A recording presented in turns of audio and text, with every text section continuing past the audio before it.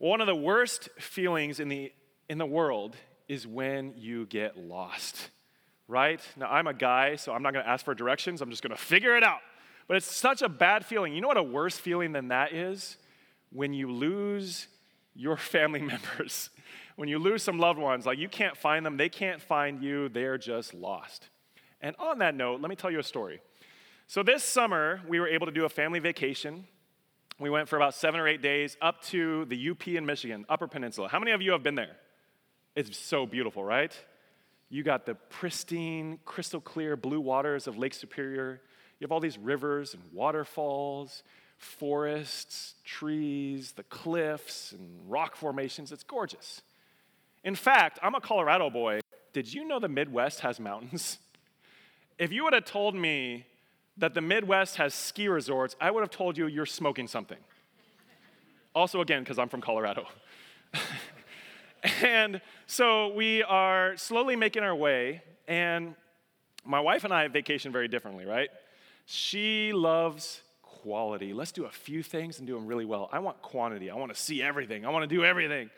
And so we should have vacationed like she wanted to, but we vacationed like I wanted to. So there was no rest from sun up to sundown, right? I mean, it was just boom, boom, boom, on the go, seeing this. And it was fun. Sightseeing, hiking, tons of hiking. And we get to like the second to last day. And we're in the Porcupine Mountains, if you've ever been there. Beautiful, lush mountains. And we've done so much hiking, miles of hiking. And Sky is just like, the girls are tired. I'm tired. No more. No mas, please, no more hiking. And I'm like, okay, all right. And we're driving along, and I see a sign that says, point of interest, hiking area, old mine hiking trail. And I'm like, well, we got to do that. What if it's like an old mine from the 1800s? Don't we love ruins? We got to see that. She's like, fine, because she's so gracious. And so we pull in, and we're doing the hiking trail, which is so gorgeous. I mean, it was along this river, this creek. There were little waterfalls. It was in the forest, in the woods. And we're going along, and I look back, and the girls are going, right? If you have little kids, you know what I'm talking about. You can make 10 steps, and they're, ah. And then Sky is, no, I'm just kidding. The girls are tired.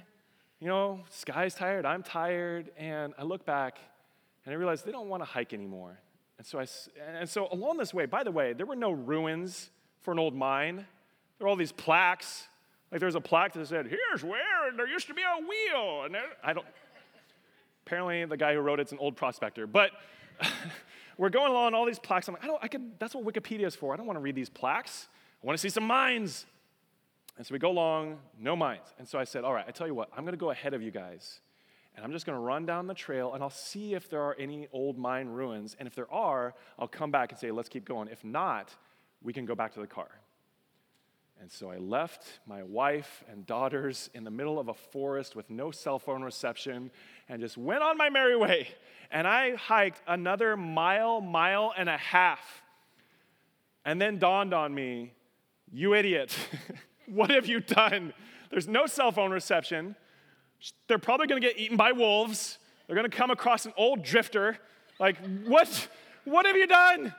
And so I turn around and I start running back. And I get to where they were, and they ain't there anymore. Then I go back to the car. They're not at the car. Then I run the entire loop. They're nowhere to be found. And I realize there are all these little tangents of hiking trails they could have taken.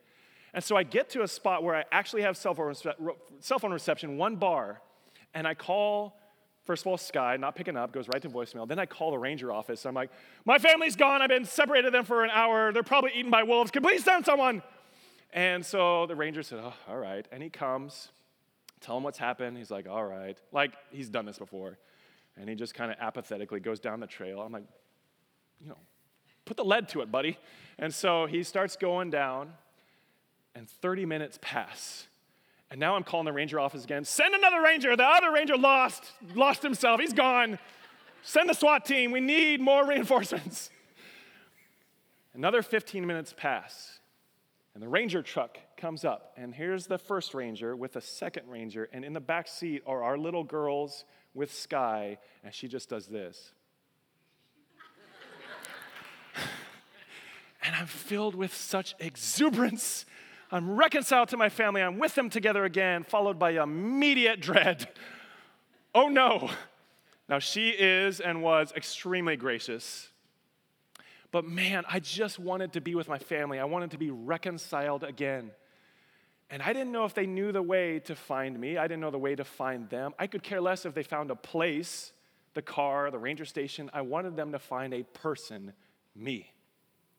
And Jesus is telling his disciples, you want to be at home with the Lord? Good. I know the way. I'm the way. I'm the way to get there. So turn to John chapter 14. John chapter 14, we're continuing in our Upper Room Discourse sermon series. And we read this passage last week. We're going to read it again this morning. And I'm going to ask, again, in reverence for God's word, would you guys stand with me? John 14, verse 1. Jesus is telling his disciples, let not your hearts be troubled. You believe in God, believe also in me. In my Father's house are many rooms. Jesus said to him, I am the way. I am the truth. I am the life. No one comes to the Father except through me. If you had known me, you would have known my Father also. But from now on, you do know him and have seen him. You guys can be seated. Jesus' disciples had followed him for 3 years in his ministry, constantly at his side, 24/7, 365 for 3 years. They had followed Jesus. They left everything to follow Jesus. They left their possessions, their positions, their families to follow Jesus. And they saw him do incredible things. I mean, there was no doubt that this man from Nazareth was the Messiah. And so they had no intentions of not following him. They had no intentions of leaving him. And Jesus said, follow me. And so they followed him until now he says, that's end of the line here.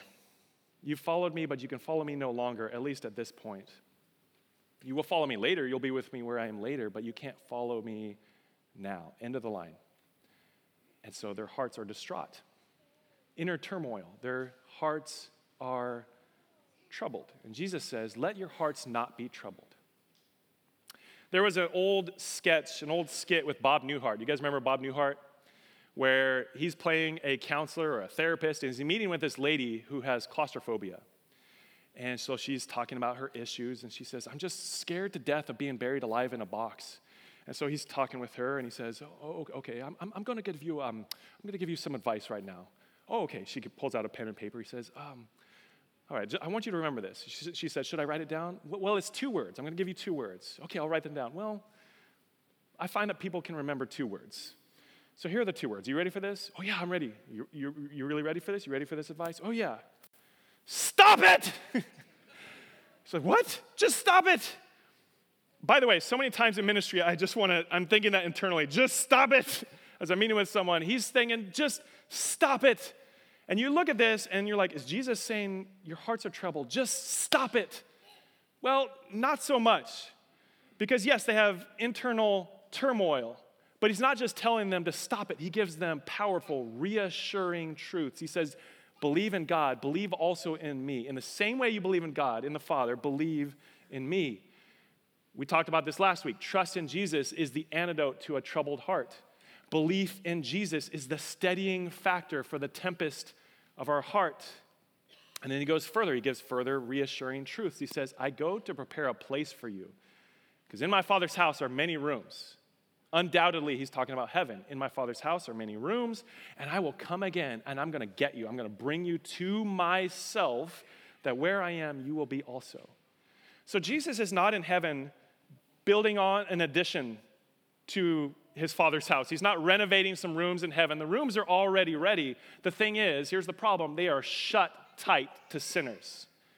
Because God is holy, and sinners cannot be in the presence of a holy God. And so the rooms are ready, they are shut tight to sinners, and Jesus is saying, oh, but I go to prepare a way. I'm going to open the door for you so that you can be with me where I am in the Father's glory and my glory forever and ever and ever. Jesus is preparing a way for his followers to be with him forever.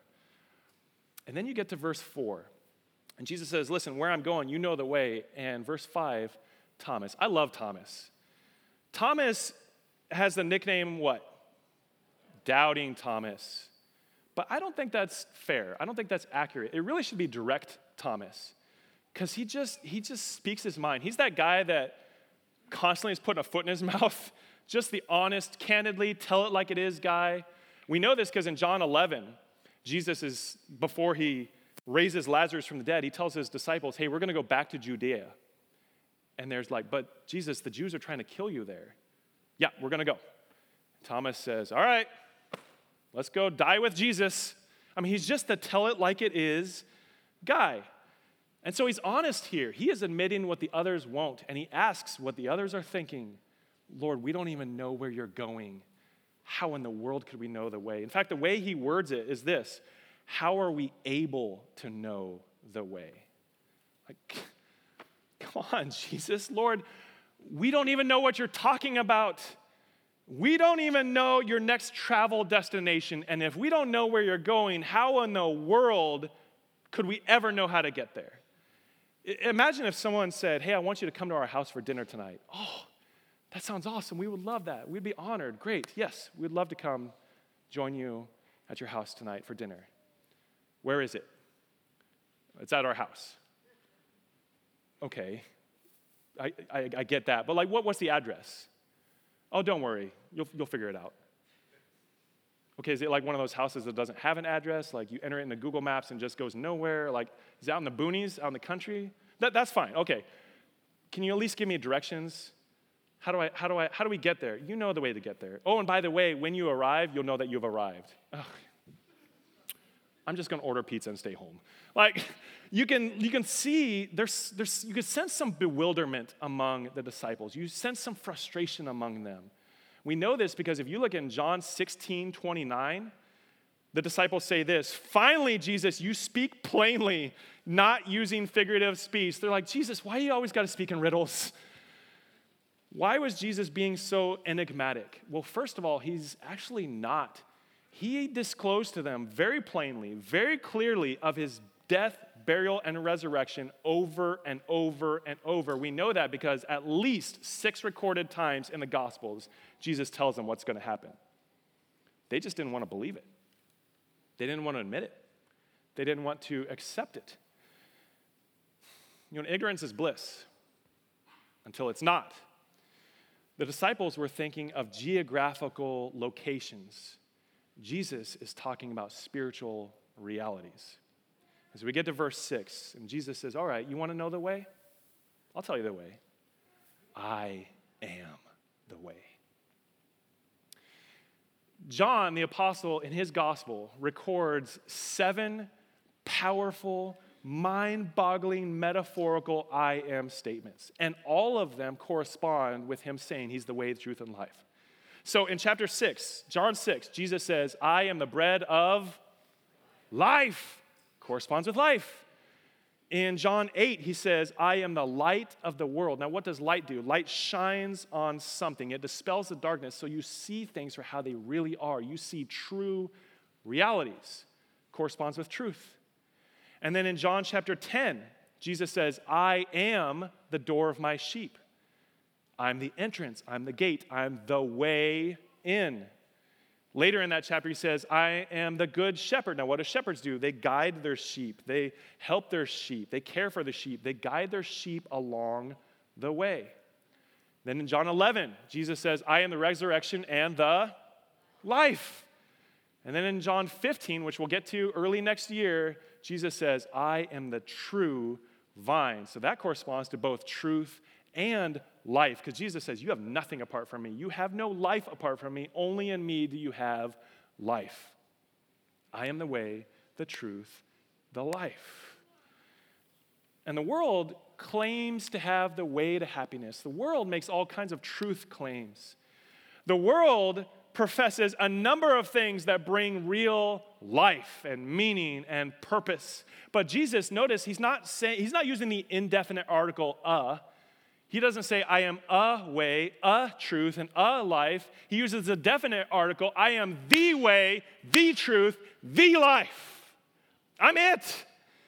And some translators even suggest he's saying, I am the way, I am truth, I am life. Ooh, that's good. I like that. He embodies truth. He embodies life. He's not claiming to know the way, truth, and life as if to impart that knowledge onto anyone interested. He is claiming to be these things. And that is what is so astounding about this statement. Jesus doesn't mince words. In these I am statements, Jesus is saying it's all about him. He says, I am. Now that should conjure up a Hebrew word. What Hebrew word should be coming to your mind right now? It's actually a name. Yahweh. In Exodus chapter 3, Moses is meeting with the Lord, and Moses says, okay, but what should I call you? How do I refer to you? Who do I say sent me to the Israelites? What do I tell them? And God says, I am. God is so big. He's so beyond human diction, he can't even be boxed in by a name. He just says, I just am. I am who I am. And it's the Hebrew word Yahweh. Undoubtedly, when Jesus makes these I am statements, I am the bread of life. I am the way, truth, and life. In John 8, he says, before Abraham was, I am. He is referring to Yahweh. By saying I am, Jesus is claiming to be the one true God. Jesus is revealing who he is. And this particular I am statement is significant. I am the destination. Where I am, you will also be, and you should want to be. Remember, the best place to be is any place Jesus is. He is what makes heaven, heaven. Heaven is heaven because Jesus is there. Amen? And so he is saying, I am the destination. I am the end to the means, but also I am the means to that end. I'm the means to get there. So Jesus is the destination and he's the GPS. Now let's break down this well-known verse. First of all, he says, I am the way. Jesus is the way. The word for way means road or path.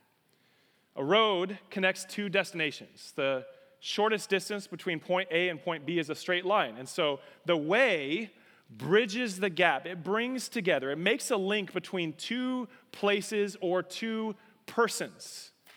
So Jesus says, I am the way. Okay, Jesus. The way to what? Well, look again at verse 6. He makes it very clear in the second half of the verse and on down, verse 7 and following, he's talking about, I am the way to the Father. I am the way to the Father. He doesn't say no one comes to the Father's house but by me. He says no one comes to the Father but by me. He's talking about he's the way to God. It's not about a place, it's about a person, and that person is God. So in this case, the way is the link between God and sinners. The way reconciles the two. In 1939, there was a movie that came out with Judy Garland playing Dorothy called The Wizard of Oz. And here, Dorothy from Kansas wakes up in this fantastical realm with all these little people around her called munchkins. That's not derogatory, that's what they called themselves. And here are these munchkins, and they start singing, "Up to see the wizard, the wonderful Wizard of Oz." Right? And there's one way to get to the wizard. There's one way to get to the Emerald City. How do you get to the Emerald City? Follow the yellow brick road. Follow the yellow brick road.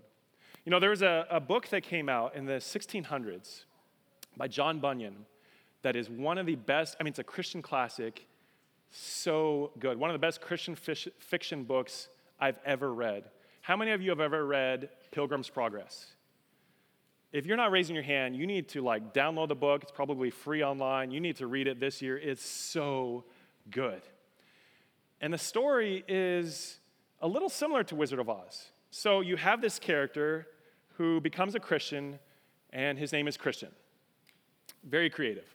And so Christian wants to get to the celestial city, it's called. And so he encounters different characters, some good, some nefarious. And the good characters tell him how to get to the celestial city, which is with Jesus, which is heaven. And so he encounters all these different people, and they say, you need to take the King's Highway to get to the celestial city. Well, of course, Christian gets distracted and he gets diverted and he goes off of the way and he gets back on the way. But the point is, there's one way and only one way. You have to take the King's highway. Jesus is saying, I am the King's highway. You want to get to the celestial city. You want to get to the Father. There is no way but me. I am the way. And many religious leaders, many people claim to know the way. Very few claim to be the way. Jesus isn't saying, I'm going to show you the way. Jesus is the way to God the Father. Specifically, a restoration of deep, intimate, beautiful, personal fellowship with God. And not later, by the way, immediately, now, you can have life with God. We talked about this last week, but in Genesis 1 and 2, you have mankind, Adam and Eve, humanity, dwelling with God in the garden, walking with God in personal, intimate, deep fellowship. Oh, how beautiful. And then we get to chapter 3, and it's like we said, that's not good enough. Thanks, but no thanks. You know what? I know that you are the way, but I'm going to try to make my own way, which really isn't a way. And so we reject the way, and we try to make our own way, and that way is now the way that leads only to death and destruction.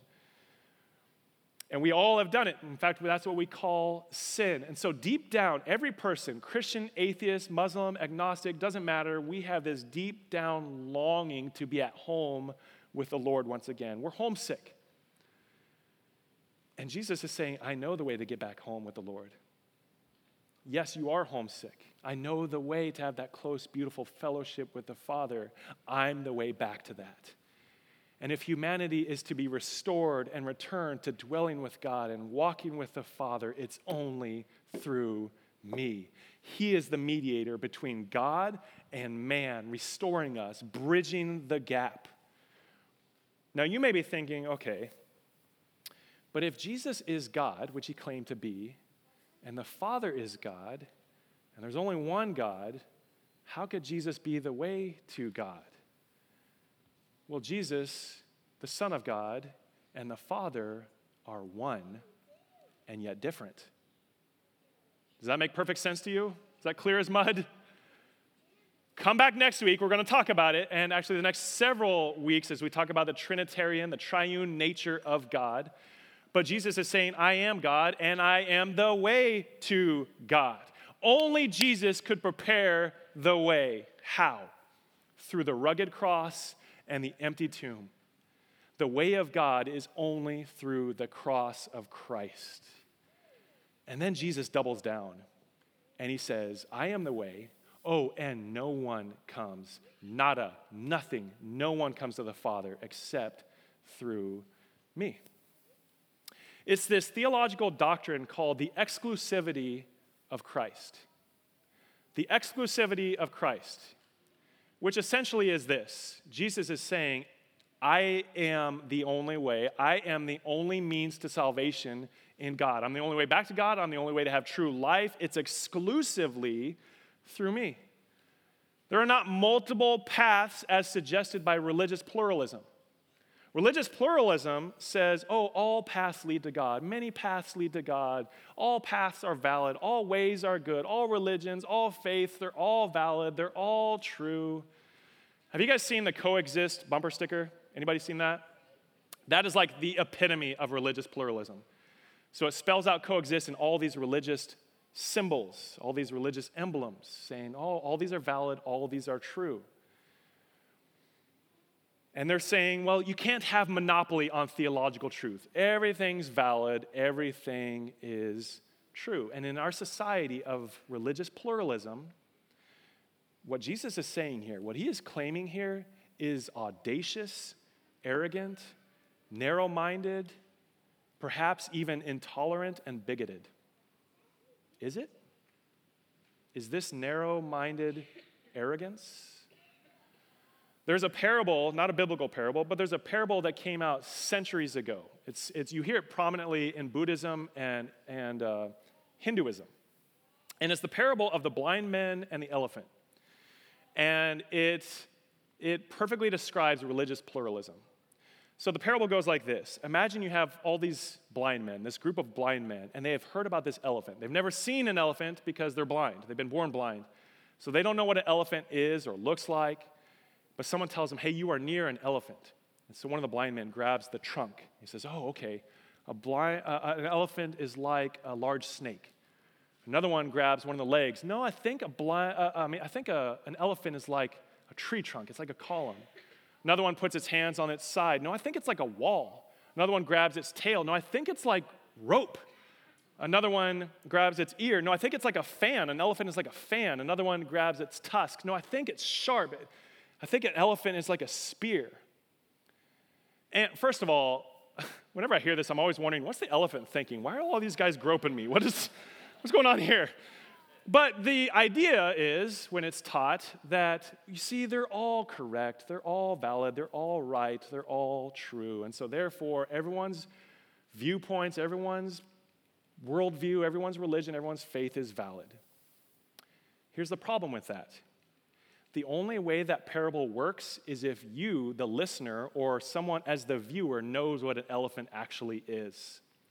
You actually have to step back and see these blind men touching the elephant, because we know what an elephant is. And so we know, actually, you're wrong. You guys are wrong. That's not what an elephant is. So this paragon of pluralism, this story, this parable, collapses in on itself and actually points to exclusive truth.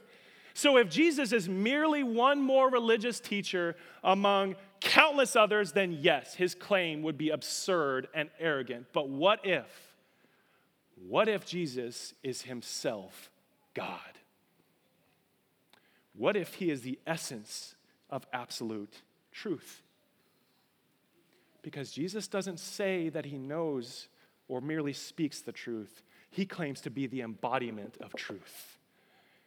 He doesn't say he can give life. He tells us he's the source of life itself. He doesn't say he's one pathway to God among many. He says, I am the only way. And so if he is truth, then yes, he has legitimacy to make this exclusive claim. And furthermore, why in the world would God, if he knew there was many paths to him, ever send the Son of God, ever send his Son to be incarnate, to be God in flesh, and die a horrific death to absorb our sins if there are other ways to him? Why would he do that? The atoning sacrifice of Christ is the only viable path to God. It is. I'm just telling you, if you stand by that truth, if you believe that truth, I promise you our world is going to say, we're arrogant and we're narrow-minded. Well, so be it. But actually, here's the thing. Jesus is either speaking truth or he's lying. So which is it? What do you believe about Jesus? Because one cannot be sincerely saved if you believe that Jesus is not the only way. If you believe there are many routes, alternate routes to God, then what you're saying is the cross of Christ was not sufficient. Which means, friend, you're not saved. And my pastoral shepherd's heart breaks for you, and I would urge you, please consider the claim that Jesus is making, I am the way. There is no other way. Now, does the Bible affirm the exclusivity of Jesus? Well, you tell me. Look at Acts 4:12. There is salvation in no one else, for there is no other name under heaven given to man by which we must be saved. And then in John chapter 10, Jesus is talking about being the good shepherd. He says, truly I say to you, he who does not enter the sheepfold by the door, but climbs in by another way, like hopping over the fence, that man is a thief and a robber. But he who enters by the door is the shepherd of the sheep. Then he says in verse 9, get this, I am the door. If anyone enters by me, he will be saved and will go out, in and out, and find pasture. He's saying there aren't ways. You can't hop over the fence. I am the only way in. And then in Ephesians 2:18, for through Jesus, we have access in one Spirit to the Father. Now, I could have given you so many more scriptures, but that's just a sampling. The only way to bridge the gap between God and man is for there to be one who is fully God and fully man, representing both to reconcile both. No one else is the Son of God and Son of Man. No one else is God in flesh, so no one else could be the way for man and woman to be at home with God. Now, here's the thing. Claiming to be the way that Jesus is doing, claiming to be the way is not arrogant bigotry. It's actually an inclusive invitation to anyone. Jesus isn't saying this is just for this kind of people or this type of people or for this geographic location or whatever the case may be, this background. Jesus is saying, listen, I'm the way, truth, and life, and anyone who accepts me has a way to God. You want to be with me where I am? Okay, here's the way. It's me. Follow me. And so the only ones his invitation excludes are unbelievers who reject it. Jesus is the way to the Father, but he's also the way to truth and life, which is the second thing. Jesus is truth. Have you ever met someone named Aletheia? It's a beautiful name. It's actually a Greek name. Aletheia is the Greek word for truth, and it's used in John's gospel 25 times compared to the other 3 gospels combined only 7 times. It's a major theme in John's writings, and it's truth as opposed to falsehood. It's reality as opposed to figment of imagination. We see this word actually in Romans 1:25, where Paul says, we exchanged the truth, aletheia, of God in exchange for a lie. We took truth. We had access to truth. We saw creation and all God's created things, and we could see from his creation that there is a God. We can know attributes about God. But we took that truth of God and said, thanks, but no thanks, and exchanged it for fake news. Long before Trump or any politics. That's what we're exchanging, truth for fake news. That's called sin. And sinners are sent to hell because they blatantly suppress the obvious, evident truth of God. That's what Romans 1 is saying. Now, is truth subjective? Is there such a thing as absolute truth? In our postmodern society that says all truth is relative, is that true? You know, postmodernism says there is no absolute truth. What's wrong with that statement? Let me say it a different way. I say to you this truth, there absolutely is no absolute truth. That in and of itself is an absolute truth claim. So again, it collapses in on itself. Jesus is saying, I'm not just truth, I am absolute truth. I am truth. Look at John chapter 18. In John 18, Jesus is meeting with Pontius Pilate, the governor, in verse 36. They have this fascinating dialogue, and Jesus says, my kingdom is not of this world. If my kingdom were of this world, my servants would have been fighting that I might not be delivered over to the Jews. But my kingdom is not from this world. Then Pilate said to him, so you are a king? And Jesus answered, you say that I'm a king. For this purpose I was born, and for this purpose I have come into this world, to bear witness to the truth. Everyone who is of the truth listens to my voice. And Pilate said to him, what is truth? That's the question, right? That's the question our society asks. And by the way, yes, not everyone is going to believe in Jesus, and yes, people might say that exclusive truth in Jesus is narrow-minded. We still need to show them love. We still need to show grace. We need to speak in love and grace, as Jesus does here. Pilate says, what is truth? Our society says, what is truth? Our world says, what is truth? And Jesus actually gives an answer, not verbally with words, but in action over the next several hours as he goes to the cross. He says, you want to know truth? Okay, I'll display truth for you as he's exalted on the cross and crucified on our behalf. Jesus is truth. So what does it mean for Jesus to be the truth? Well, Jesus proclaimed truth, but he also embodies truth. He brought the truth of God into our world. That's what it says in John 1:14. The Word became flesh and dwelt among us. And we saw his glory as from the one and only Father, full of grace and truth. He's truth. Truth points to his trustworthiness, but also his reliability. It points to the teaching about God given by Jesus, but also truth points to the saving truth of the gospel, God's nature revealing itself in Jesus. And so the reality of Jesus dying on the cross and conquering the grave reveals truth about who God is through Jesus. Truth is not simply an abstract concept. Truth is a person, and truth transforms. And if you give yourself to this truth, if you believe in this truth, to really know Jesus as truth, it changes everything. It changes you. It transforms you. In ministry, I got to be honest, I see people who claim the name of Jesus, call themselves Christians, even come to church maybe every Sunday, and then they live no differently than the world. They live no differently than before they encountered Christianity. And I'm just like, God, does Jesus even make a difference? Does the gospel even impact and transform people these days?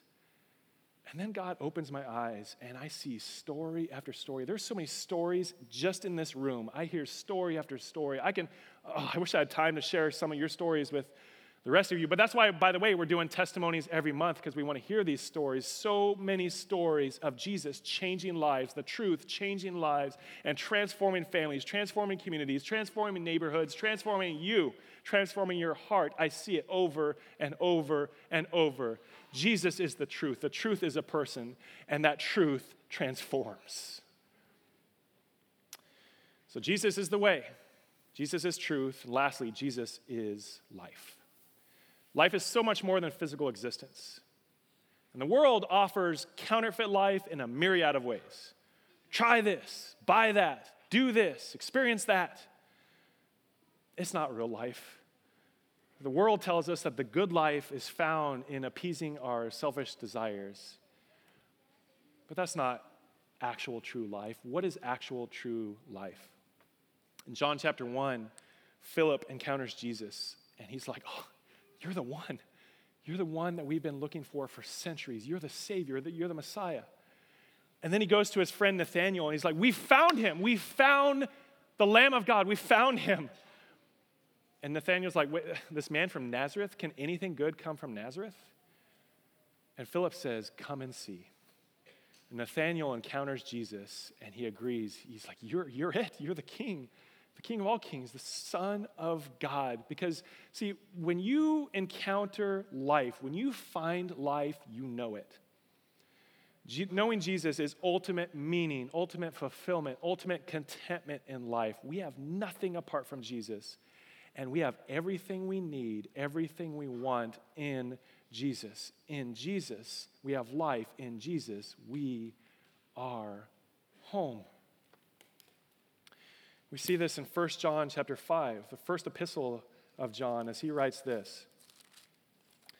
He says in verse 10, whoever believes in the Son of God has this testimony in himself, so truth. Whoever does not believe God has made him a liar, opposite of truth, because he has not believed in the testimony that God has given concerning his Son. Here's the testimony. Here's the truth. God has given us eternal life, and this life is in his Son. He who has the Son has life. Whoever does not have the Son of God does not have life. I write these things to you who believe in the name of the Son of God, that you may have life. Do you know why the Apostle John wrote this fourth gospel? He actually tells us in John 20, verse 31. He says, I write these things that you may believe in the name of the Son of God and have what? Life. He is the source of life to all who follow him by faith. He is life itself. And we think that through Jesus we get eternal life, and we do, but here's the thing. He is eternal life. Kenneth Kangel says it this way: Jesus is the way, reconciliation. Jesus is the truth, illumination. Jesus is the life, regeneration. This is the exclusive gospel. The New Testament knows nothing of universalism, this idea that God will find some way to save everybody. He embodies the way of God, the truth about God, and life in God. So how do we get back home? Jesus.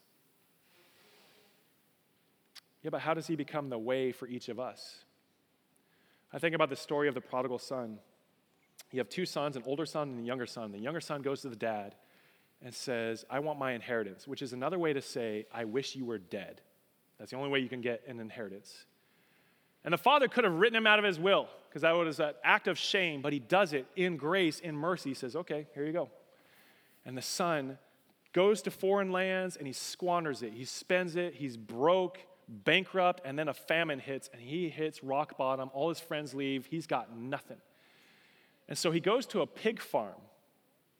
I don't know if you've ever been to a pig farm. I used to live out in the country in farming area in Colorado, and I had a friend who had a pig farm.